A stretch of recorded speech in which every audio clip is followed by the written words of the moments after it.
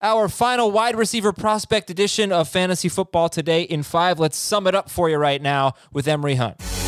And welcome back to the show. It is Friday. It is April 9th. I'm Adam Azer. Emory Hunt's been awesome breaking down a whole bunch of wide receivers. If you missed the Thursday episode, we talked about some of the fastest ones in the NFL draft. But now we're going to do some superlatives and things like that. So which wide receivers, Emory, let's start with this. Which ones have superstar potential in the NFL? Jamar Chase, to me, number one, has superstar potential. Jalen Waddle, because of his speed and what he can do with the football. I also believe someone like Anthony Schwartz, as a slot guy, a smaller slot guy, has the potential to be a stud because of his explosive speed and ability to do things with the ball in his hands. So they have the superstar potential. Devonta Smith, I think, will be a very good pro. I may not be the superstar, but as a pro, I think he'd be very good, despite, that Heisman jinx that we used to see back in the day. So those would be my superstar guys that I think can hit the ground running from day one. Why is Smith not quite in that, level of potential? Well, I think a lot of it has to do with the fact that this is his, the position he plays, and he could play either inside or outside, but you wonder where he's going to go.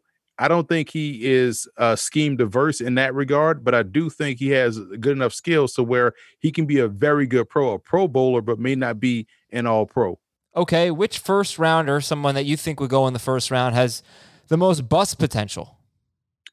I'm going to say Rashad Bateman out of Minnesota.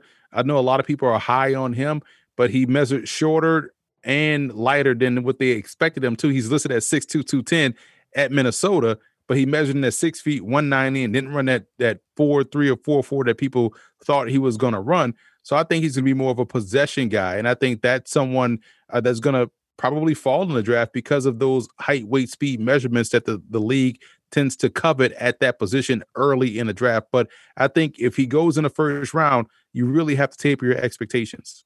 Give me your ideal fit. If you could pick one wide receiver going to one NFL team, what would it be? Oh, man, I would probably go with Jalen Waddle to the Tennessee Titans. You got A.J. Brown, big wide receiver. They just signed another big wide receiver that I like in Josh Reynolds that came from the Rams. Now you add the speed guy right there on the inside to take the top off the defense and catch that big, deep over route. I think that's a situation where if he goes to Tennessee, he's liable to have 1,000 yards as a rookie. Tennessee with the 22nd pick in the draft, so let's get them to trade up a little bit, get some action going in the first round. Who's the best slot wide receiver in this draft? This is a toss-up. That's a good question, but I believe it's a toss-up. Elijah Moore could be one, Tutu Atwell, as well as Anthony Schwartz. So either one of those three guys, I think, can be ideally suited to play inside right away as a rookie. But looking at Tutu Atwell's weight, you're probably going to slide him down your draft board.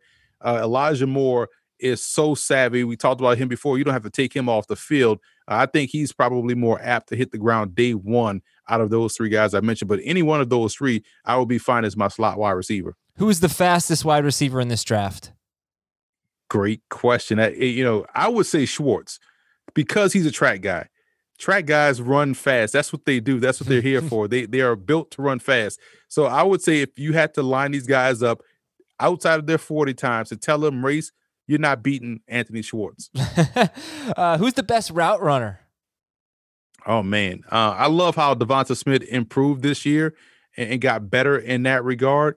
His route running was something that really worked himself open a ton. At first, I thought he was kind of like Ted Ginn, where he just ran straight down the field, but you saw more nuance this year. So I would give him the nod as the best route runner in the draft. More Marvin Harrison than Ted Ginn, in my opinion.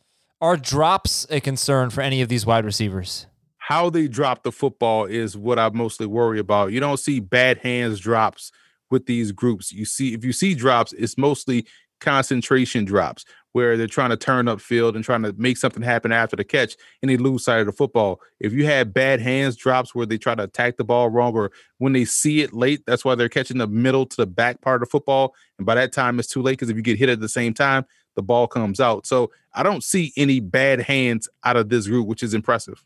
And finally, if we look at the 2020 class, now looking back, do you think Justin Jefferson will be the best of the bunch? I don't know, man. I kind of like how CeeDee Lamb started to come on toward the back end of the season. I would say CeeDee Lamb is one to watch. We saw flashes from Henry Ruggs, who is just paired with a quarterback that finally started to go deep down the field. So you hope he can stay healthy. So you worry about that. But I think CeeDee Lamb has a chance to take a big jump here in year 2. Okay. Thank you very much, Emery Hunt. We still have to talk about tight ends. We will do that. Also, if you missed it, Emery joined us on the Thursday show, the episode of Fantasy Football Today, talking quarterback. So make sure you check that out. I'm Adam Azer. Have a great weekend, everybody. We'll talk to you Monday on Fantasy Football Today in 5.